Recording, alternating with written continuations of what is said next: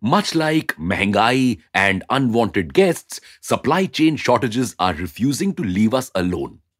We've seen shortages of all kinds: crude oil, edible oil, containers, oh, and those semiconductor chips, the underappreciated heroes whose importance we didn't realize until the pandemic struck. This semiconductor shortage has driven down automobile sales as companies just don't have enough semiconductors to produce the desired number of cars. Both Hyundai and Maruti saw sales fall by 5% in April. However, Tata Motors is on a roll and saw sales increase 74%.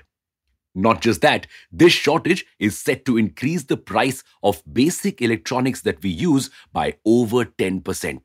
So, what are we doing to solve this problem? We've launched the first ever semiconductor manufacturing plant. But why so late? Welcome back to Revolution Read On, a daily podcast where we break down one story from the world of business and finance. Click on the subscribe button to never miss an update from us. Here's your story for today. The semiconductor shortage has its roots in the pandemic. COVID led to total shutdown of factories. In those few months of total shutdown, the supply chain crisis got so bad that it was predicted the problem would continue on till 2023. And to add fuel to this fire, China, from whom we import 37% of our semiconductors, has once again announced lockdowns, cutting down our supplies. Plus, the whole Russia Ukraine war has anyway caused a shortage of materials needed to make these chips. But enough about these causes. We've discussed these time and again. Let's instead focus on the actual root cause: India's dependence on imports of semiconductors. Why is India so reliant on other countries for items that are of such utmost importance? Well, it's not out of choice. India is a country with very few resources. This is exactly why we have to import coal, oil, both edible and crude, and even semiconductors.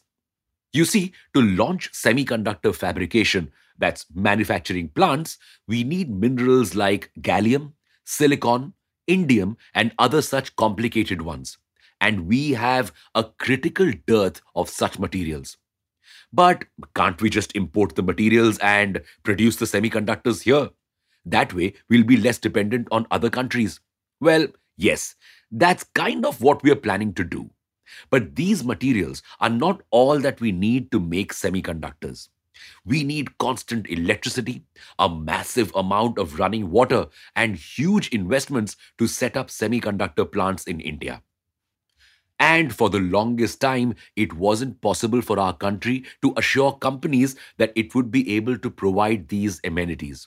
So these companies flocked to other nations like South Korea, Taiwan, and Vietnam. This did not just leave us completely dependent on imports, leading to a 24 billion US dollar import bill, but also led to the whole supply chain crisis as exporters were concentrated in just a few countries. This is exactly why we are now going the Atmanirbhar way and finally setting up semiconductor plants in India. In fact, the first one is being set up in Karnataka by ISCM, a joint venture by Abu Dhabi based Next Orbit Ventures and Israel's Tower Semiconductor, which Intel plans to soon acquire. The venture will invest 22,900 crore rupees to set up this plant. The plant will not just make us a little less dependent on semiconductor imports, but also create 1,500 direct jobs and 10,000 indirect jobs. But why this sudden interest in setting up a plant in India? Because of the government's semiconductor related product linked incentive scheme worth 76,000 crore rupees. Huh? A product linked incentive scheme is the government's way to boost production of a particular product in the country. It's like the cookie your mom gave you to finish your veggies.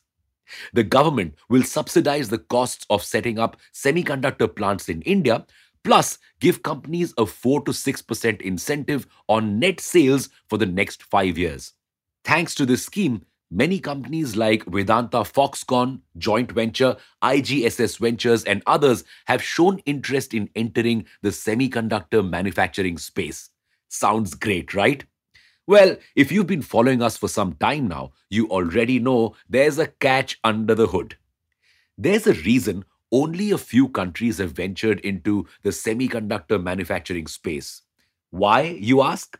Well, semiconductor tech is very complex and the chance of failure is very high.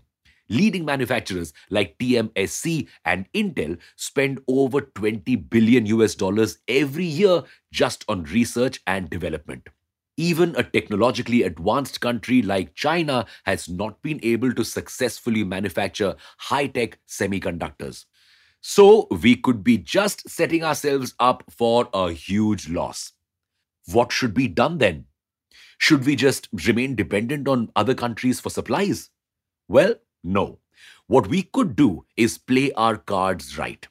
We could focus on aspects of the semiconductor supply chain other than manufacturing, like design, assembling, packaging, and testing.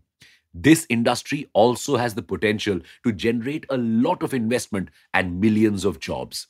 And we'll still be dealing with semiconductors, so sourcing them will become easier and cheaper.